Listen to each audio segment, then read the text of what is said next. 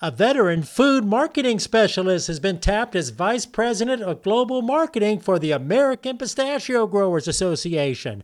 I'm Patrick Kavanaugh with the California Tree Nut Report, part of the Vast Ag Information Network. Scott Fryer has more than a decade of experience in the food marketing sectors. Richard Matoyan is president of American Pistachio Growers. He's also a pistachio grower himself. In fact, he's in a tractor while he speaks to us. We brought Scott Fryer on board, and he's already hit the ground running. He's already had a committee meeting with our marketing committee, and they're talking about different programs, activities, and kind of lining out what they want to do for the remainder of this year and start looking into next year.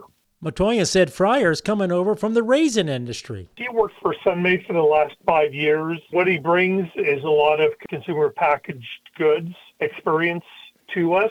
It's a different perspective that we haven't necessarily had, and he's focused on making and getting results. He's got some innovative background and really thinks outside the box. Yeah, and actually getting focused on results. He's very results-oriented. That's Richard Matoyan, president of American Pistachio Growers, working the ground in his pistachio orchard. Don't forget the big almond industry conference coming up in early December. With the Ag Information Network, I'm Patrick Kavanaugh.